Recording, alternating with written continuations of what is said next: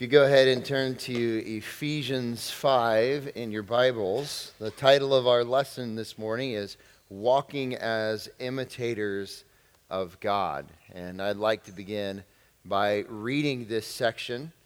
It starts out in verse 1. Therefore, be imitators of God as beloved children and walk in love just as Christ also loved you and gave himself up for us, an offering and a sacrifice to God as a fragrant aroma.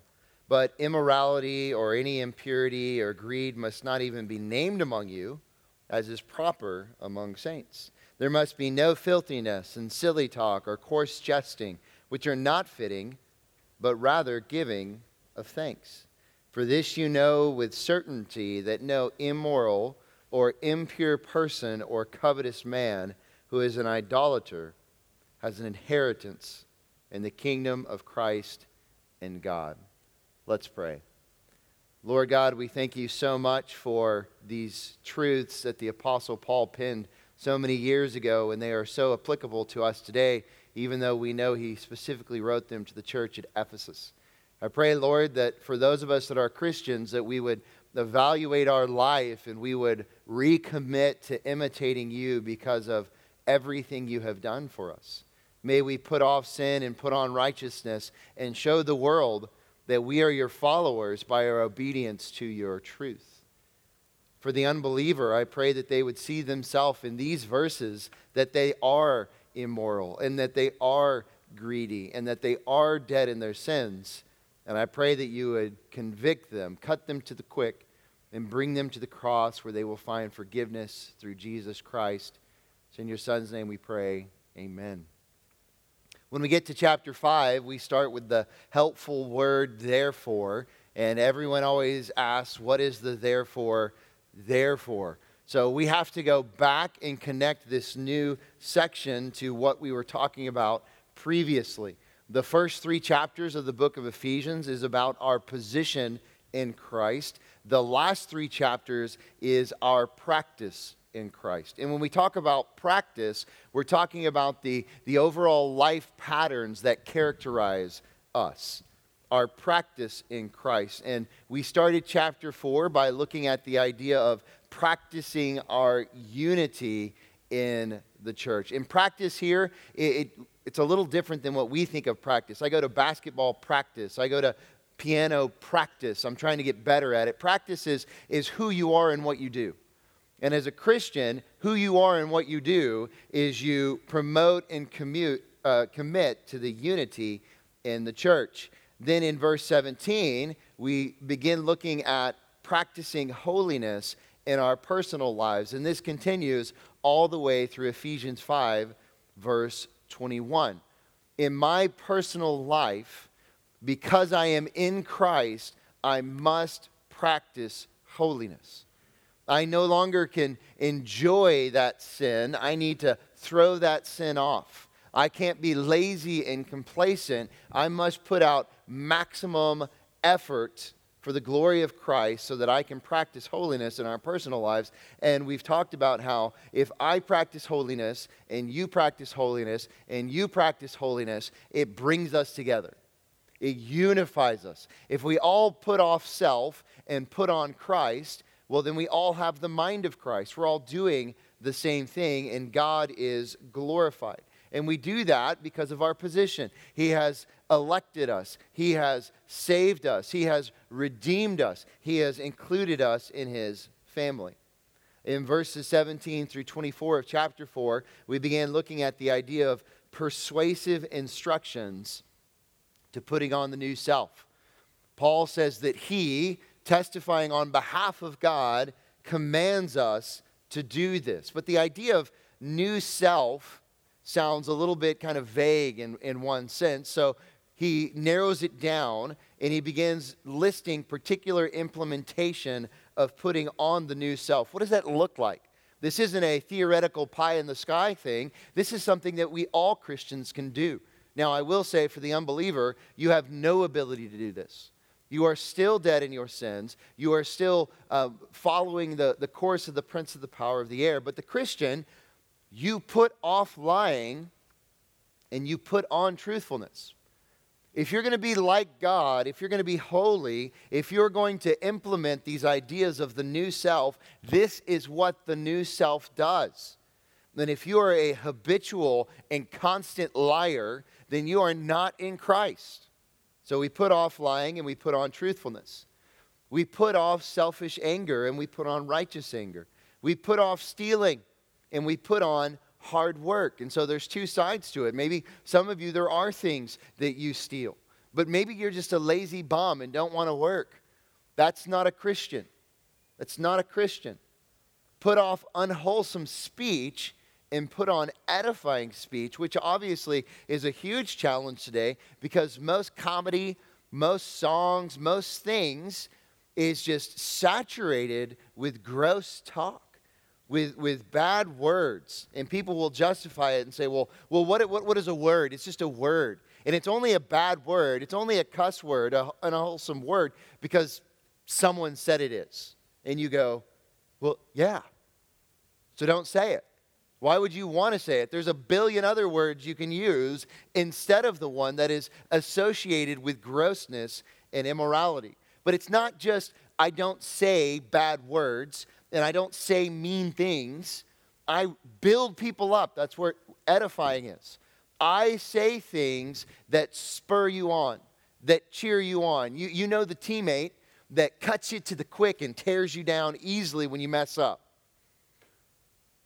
But then there's the teammate that can rebuke you but build you up and encourage you at the same time. And it is so much more helpful. Then lastly, you look at putting off bitterness and putting on kindness, and that's what Cody covered at the end of chapter 4. Let all bitterness and wrath and anger and clamor and slander be put away from you, along with all malice. But then you put on, you be kind to one another, tender-hearted, forgiving each other, just as God in Christ has also forgiven you. That is the particular implementation of putting on the new self. But if there's any doubt, if there's any question about how do I do this and what does it look like, we then see for the rest of this section practical illustrations of putting on the new self. Practical illustrations. So we get the overall command, and then we get the clarifying details. Like if I told you, you need to honor and obey your parents, and you're like, okay, yeah, but what does that really look like? Well, then he gives you what it really looks like, and then he's going to give some illustrations to model that or to picture that for us. And today's lesson is actually part 1. It is walking as imitators of God. Then the next lesson will be looking at walking as children of light. And then finally, we'll be walking as men of wisdom.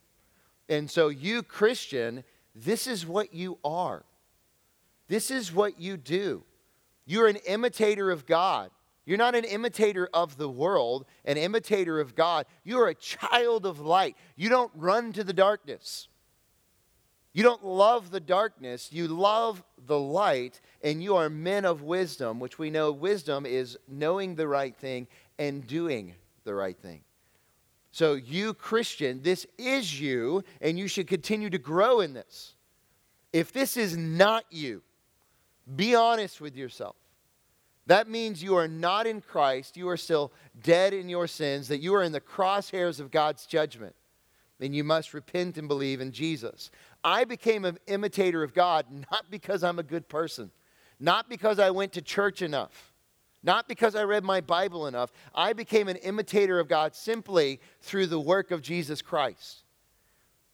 No good deed of my own. I simply believed in Jesus, repented of my sin, and he made me this. And if you're a Christian, you are also these same things. Also these same things. Today is part 1. We'll probably get through the end of verse 2. And then, Lord willing, Wednesday, we will cover the rest of it. And I would encourage you, as we've started this new year, to come both on Sunday and on Wednesday. Because if you notice that they're connected to one another. And if you only come on Sunday, if you only come on Wednesday, then you only get half of what's going on. If you ever miss a Wednesday, remember on our youth webpage, we have a YouTube channel, and all of the lessons are recorded on there, all right? And I know you'll probably want to, in the quietness of your room, sing along with the songs, or you could fast forward to the lesson time, but just don't tell Edwin or JT. Our section for today, verses 1 and 2. Therefore, be imitators of God as beloved children and walk in love. And why did I underline the be, and why did I underline the walk? Well, when you look at a section of Scripture, when you look at a passage, you want to first identify the verbs, the action that's going on here. And we have these imperatives here to be imitators and to walk in love. And that is what's going to give us our structure for the rest of our lesson. So I have two main points, and you can tell what those two main points are. But when I take a passage, I copy it into my Word document, and then I start doing what we call block diagramming, where I hit enter and space, and it really helps me kind of understand the flow.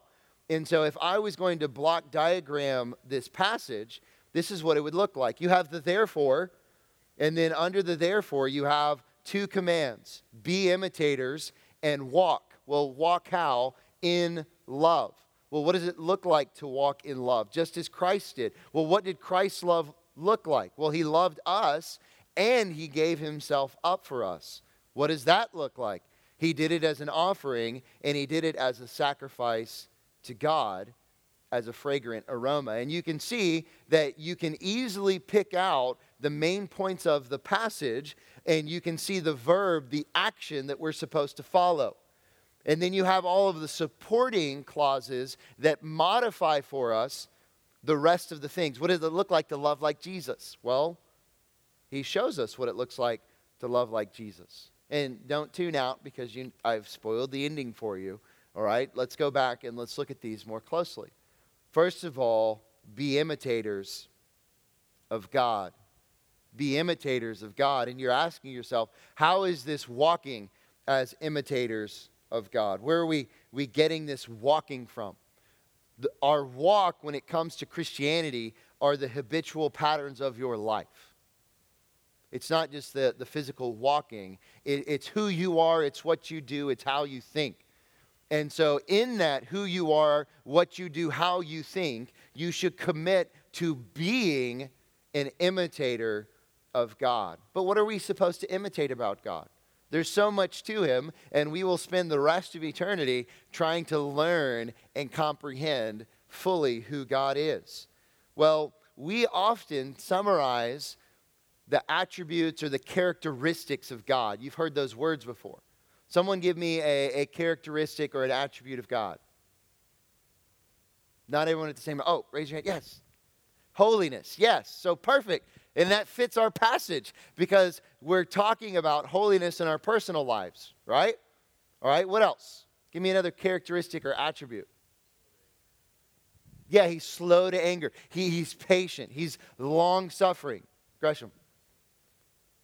He's merciful. Yeah, but then there's also some that are like omnipresent and omniscient, all right? And all of those things, all right? There's a new kind of trend which, okay, they don't call them the characteristics of God. They don't call them the attributes of God. They have to call them the perfections of God. And if you don't know what that means, I don't either. But some of the systematic theology books that you'll start reading will be like, whoa, no. Don't call them the attributes of God. Call them the perfections of God. When it comes to the attributes of God, you have communicable versus incommunicable. What does that mean? Well, some call them shared versus non-shared. But non-shared is kind of a weird word. They all mean the same thing. There are some that we share with God. Holiness. All right, we have been redeemed by the blood of the Lamb. We have been made a new creation, and we now can be holy as he is holy. Now, we know we won't reach perfection until we get to heaven with God. I can be love because he is love. I can be merciful. I can be patient. All of those things, I can be. That's shared between me and God now. But what are the non-shared or the incommunicable? You can think of it like, if you want to think of it in a negative term, a disease, all right? Some diseases, if you spend time with that person, you get that disease. And there are some that they can't pass that cancer on to you, all right? Some of the non-shared or incommunicable would be, I'm sorry, you're not going to be all powerful unless you get caught up in a lamp or something. No, that's not true, right? That's a movie. You're not going to be in every place at the same time. You're not going to be all-knowing, all right? God is. We don't share those. Those are incommunicable. So clearly, we're talking about, as imitators, we're talking about those shared or those communicable attributes. And those are some of the examples that we have looked at. When it comes to being an imitator, let's take it a step further. Paul also brings up this to the church at Corinth. He says in 1 Corinthians 4:16, therefore I exhort you, be imitators of me. Now that is, can you write that down to your friend? Can you send that as a text? Can you tweet that out? Be imitators of me? It's like, whew, that's a pretty high standard, right? Is Paul being prideful here? Hey, you guys, if you want to know what to do, you need to follow me. What he is saying, he clarifies in 1 Corinthians 11:1, be imitators of me, just as I also am of Christ. Paul is saying, I am a sinful man that has been redeemed by the blood of the Lamb, and although I stumble and I fall, I am putting out maximum human effort to look like Jesus. To look like Jesus. And, one of the points of emphasis in youth ministry is, as youth leaders, we want to put Jesus on display through the teaching of his word and through our lives as his followers, so that you get a clear picture of who Jesus is. Now, obviously, we still sin. We still stumble. We make those mistakes. But when we do that, we want to model to you repentance. We want to say, you know what, I was wrong, so that you also know how to do those things as well. Imitators. Look at Jesus and just do what Jesus. When I was in high school, I don't know if the kids still have these things. Everyone was wearing the WWJD bracelets. What would Jesus do? And I'm like, well, he wouldn't wear that bracelet and talk like you talk. But anyways, all right. It was a reminder that what would Jesus do? And I would evaluate, and that's how I would live my life. To be an imitator of God is simply to imitate Jesus Christ. But I love what he says here.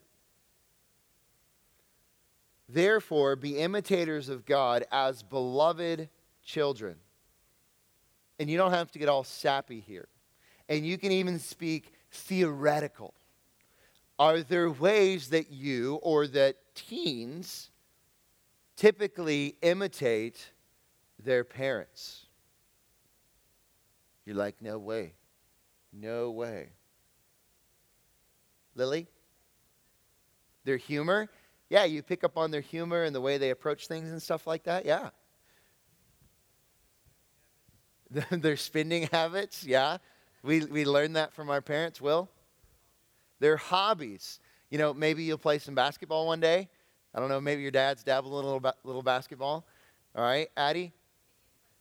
Yeah, opinions on big issues. Yes, absolutely. That was one of the things where, we were talking as a staff about one of the issues with our church is preferences in schooling. Homeschooling, public schooling, private school, whatever you're schooling or something like that. And we're talking about how ways I could address that with the youth group. And I said, look, I love y'all. But do you think these youth just came up with these opinions on their own? So if you address it with the adults and how we need unity, then that's going to bleed down to their kids. That's just what it is.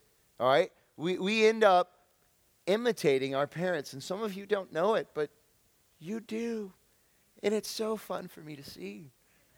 I've been in this game a long time, and I've seen a lot of people at our church for a long time. And some people, they sit like their parents. They talk like their parents. They like the same types of, PT Cruiser cars as their parents do. And, all sorts of things like that.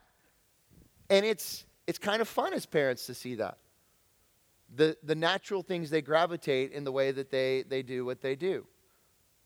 Now, in this scenario, he says not only as beloved, or he says as beloved children, I want you to look at that word beloved and analyze why it's so important. It means dearly loved, prized, valued. Christian, God loves you with an intense love. You are prized and valued. All right? So let's imagine a scenario where a child is growing up in a house. You have two kids, and one is prized and loved and cherished, and the other is neglected. And the parent is cruel to them. How are those two kids going to respond differently to their parents? Well, the one that is loved and doted on and supported and valued is far more likely to appreciate and imitate the parent, where the other one is going to grow bitter and rebellious towards that parent.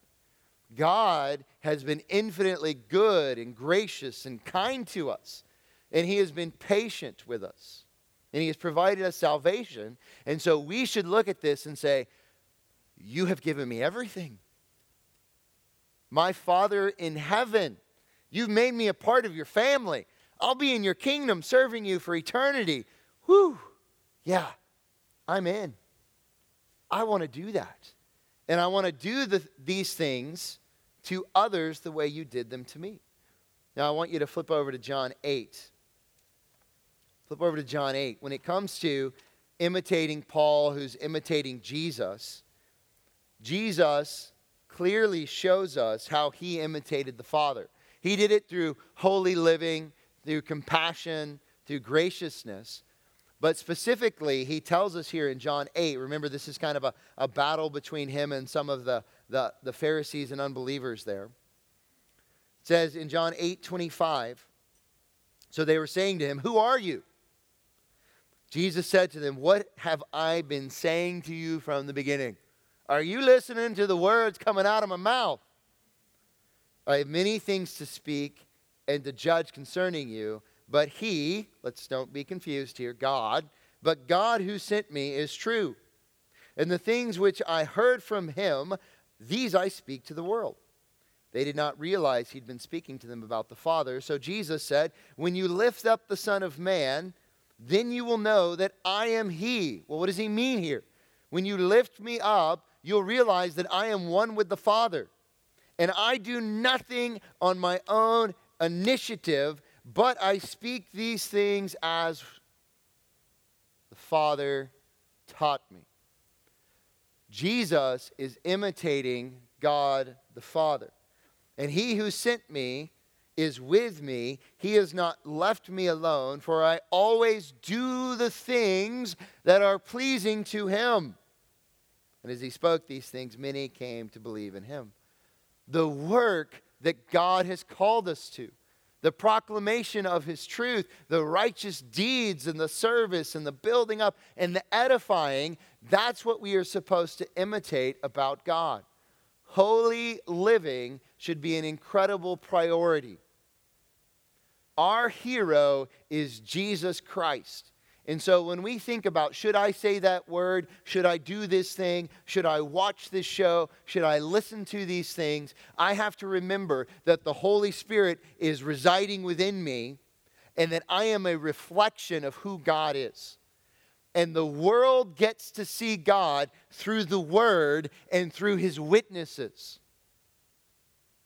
And if I'm going to be a mean, selfish, gross person, I cannot clearly reflect my God.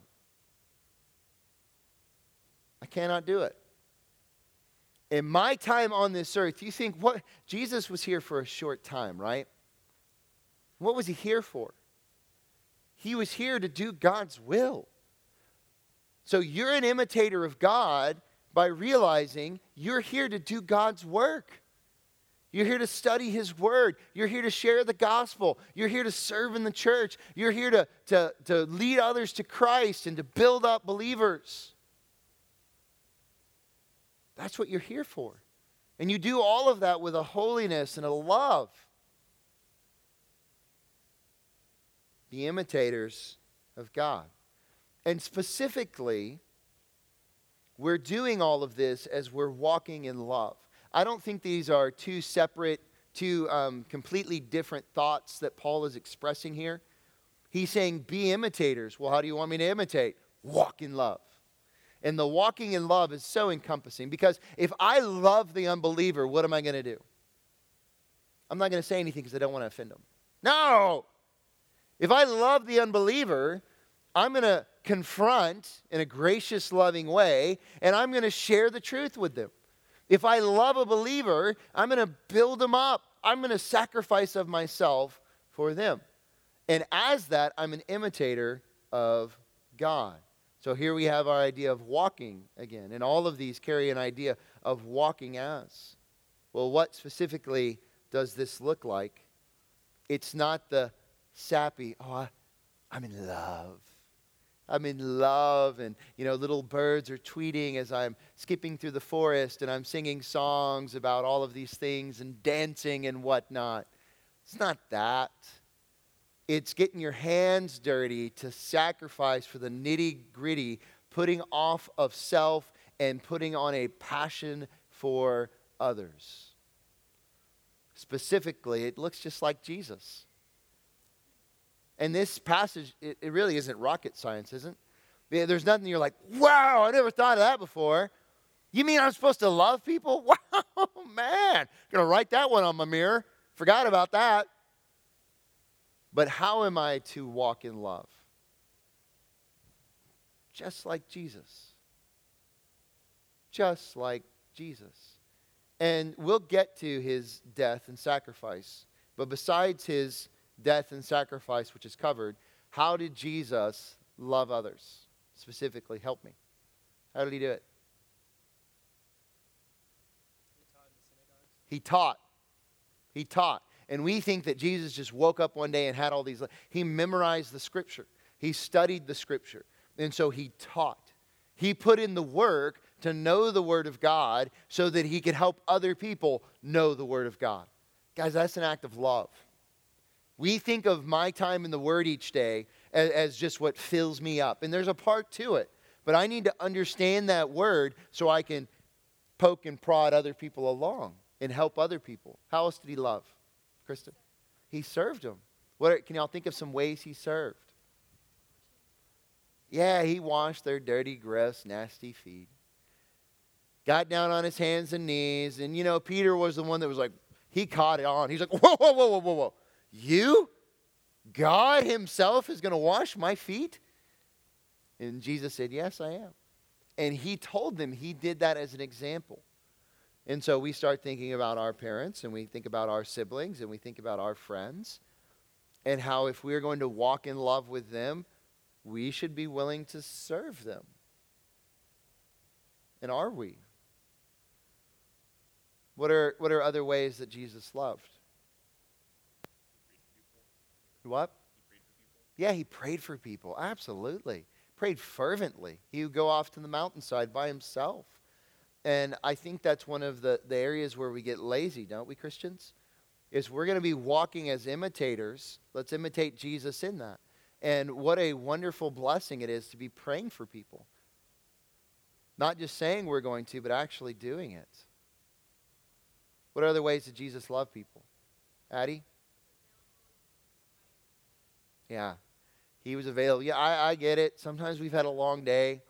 Sometimes you've had a lot of school, you got a lot of homework, and you just want to turn the world off and ignore everyone. And Jesus does rest. Okay, that's important. The rest is a part of it. But we need to be more available for people. What are other ways that Jesus loved? Yeah, Audrey? He healed them. All right, so y'all go out and heal some people. He met their needs in the ways that God allowed him to. All right, and we have some wonderful ministries at our church. We have official ministries. You have the baskets of blessings that, if there's a death in the family or someone's in surgery, that they cook meals and they bring it over to people. And you have is that the same thing as the mom thing when they got a baby? All right, mom have a baby, they bring them meals and they encourage and stuff like that. So there's all sorts of what we would call kind of formal ministries that you can sign up and you can do. But there's just a lot of informal life on life. And it's not just doing it. You want to definitely take care of the people in the church, But what about the people in your school and the people in your neighborhood? And it very well could be that act of love and graciousness. Maybe there's someone in your neighborhood and they're elderly and they can't get out and mow their yard very often. And so you just pop up and say, hey, do you mind if I mow your yard? I mean, there's all sorts of things that we can do. And we feel like, well, I'm in high school, so I don't really got much money. And I really don't. But man, you got time. You got effort. You got energy. There's all sorts of ways you can be a blessing. But specifically, when it comes to Christ and what we're supposed to model here, it goes back to his death and his resurrection. He loved us. He set his love upon us. And are we easy to love? No. No. We are a rebellious, vicious, unrighteous lot of people. And yet he still loved us. We tend to be nice to the people that are what? Nice to us. I'll help you if you help me. But Jesus loved the wretch. Jesus loved the sinner, and that's displayed in all of the ways you just shared. But he gave himself up for us.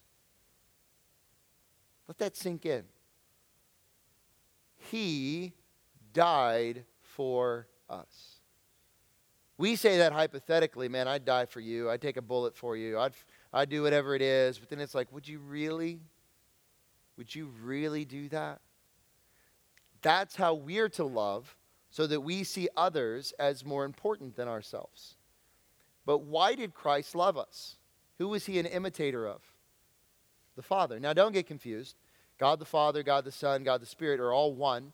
Three distinct persons in one. So when God so loved the world, Jesus was also so loving the world, but it's a picture of that imitation that's there. God so loved the world that he gave his only begotten Son to die for us because he had to. And you think of a parent giving up their child on behalf of other people, woo, that's steep. And Jesus loved us so much to do it. The fact that he would become a human in the first place, because you know what, we're not all that great. Fully man, fully God, to live on this earth, this dirty, dark, nasty place, to take the nails, to take the whip, to take the beating and the getting spit on and all of those things. And he did this as an offering and as a sacrifice. And we go back and we think of the Old Testament offerings and the system that was there. All of those were a picture. The little lamb whose throat was slit, or the doves that were killed, or the bull that was slaughtered. All of that is a picture of Jesus. And you just had Christmas, so I'm thinking you probably gave some gifts to people. And I don't know how your gifts work. The white elephant gift exchange, you probably just went into your closet and was like, man, I don't want this anymore. And you grabbed that baby and you wrapped it up. Or you went into your sibling's room and said, hey, what do they have that I can wrap? No, you wouldn't do that. But the idea of a gift, and partly why we give gifts at Christmas, is I'm sacrificing for you. Some of the money that I've earned, I'm going to give that up for you. I'm going to go out and shop for you. Now you just go online and stuff like that, which is good. But the gift, all right, it costs me something to give you that gift. The gift of Jesus cost his life for us to be an offering and a sacrifice. An offering is that which is brought as a voluntary expression. He didn't have to do it. He wanted to do it because he knew that if he didn't, we wouldn't be saved. Flip over to Hebrews 10.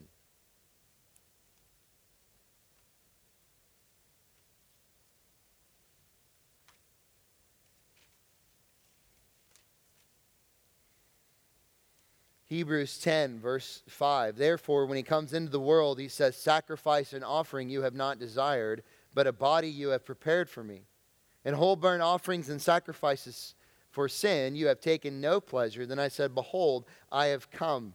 In the scroll of the book it is written of me, to do your will, O God. After saying above, sacrificing and offerings and whole burnt offerings and sacrifices for sin you have not desired, nor have you taken pleasure in them, which are offered according to the law. Then he said, behold, I have come to do your will. He takes away the first in order to establish the second.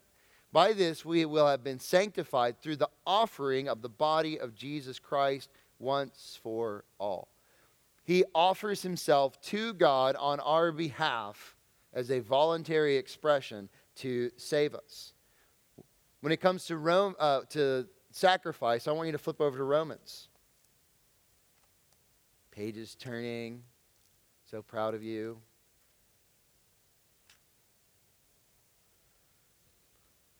We're not to offer our physical bodies. I mean, that's part of it, willing to lay your body on the line.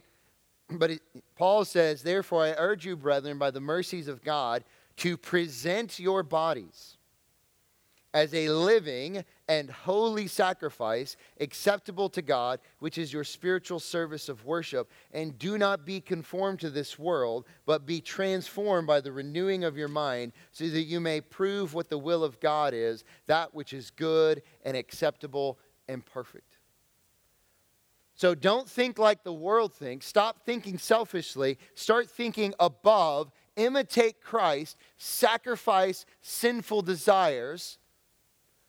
Offer yourself for the benefit and the glory of God.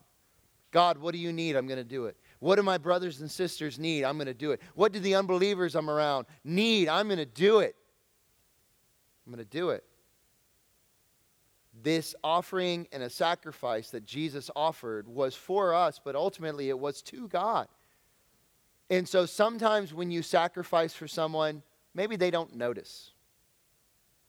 Maybe they don't appreciate it. Maybe you saved all your pennies. You got someone this wonderful Christmas gift and they opened it up and they go, oh. And you're like, the offering and the sacrifice that we give are to God, just as Christ gave his to God. And they are what? A fragrant aroma. A fragrant aroma. This is the opposite of middle school ministry, which I still remind them that deodorant is not optional. And somehow, by the time you get to high school, you realize that, and you guys smell so much better. The aroma here is the quality of something that affects the mind with an odor. And it's a good thing in this, a fragrant, a delightful. My service and sacrifice carries up to the very throne room of God, and he is pleased with it. Pleased with it. Kim and I were celebrating my parents' 50th wedding anniversary, and we were over in the stockyards, and we walked into this one store, and it was so funny because it had the most horrible odor, and I wanted to leave. But Kim goes, wow, this smells great. And it was some pepper or something like that, all right? The service to God that we offer to him is a wonderful, fragrant aroma for his glory.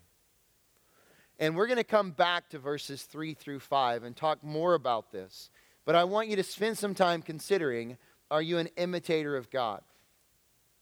And if you're saying, well, I'm not sure. Well, are you walking in sacrificial love? Then no, you're not an imitator. That was easy. Are you saturated with self and self-wants?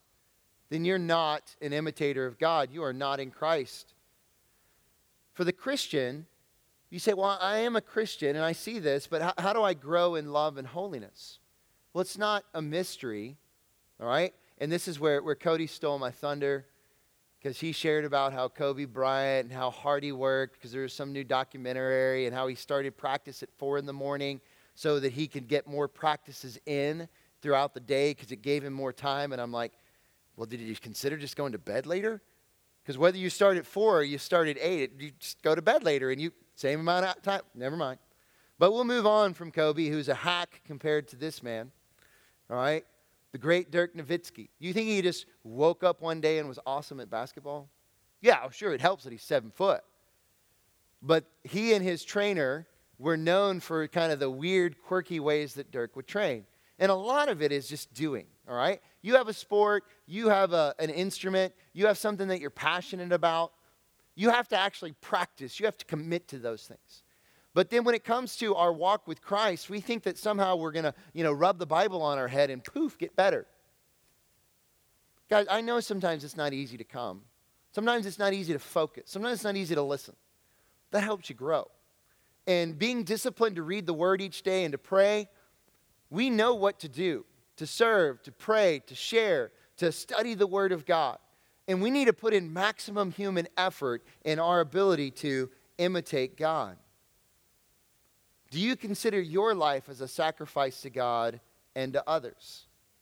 We should be practicing holiness in our personal lives because God is holy, therefore we are holy, and we are imitating Him.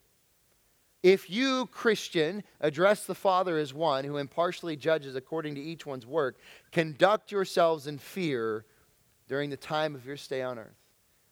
We are here for a very small amount of time. And we're here not for us. We're here to offer ourselves as a sacrifice to God for the benefit of others so that we may be an imitator to further His kingdom. Let's pray. Lord God, we love you. We thank you for your Son. We thank you for what He did on the cross. Such love and mercy poured out. And I pray that we would live with the same love and mercy to others. Help us to put off sin and put on righteousness and do what is right in your eyes, because you are a good Father. And we are your beloved children. It's in your Son's name we pray. Amen.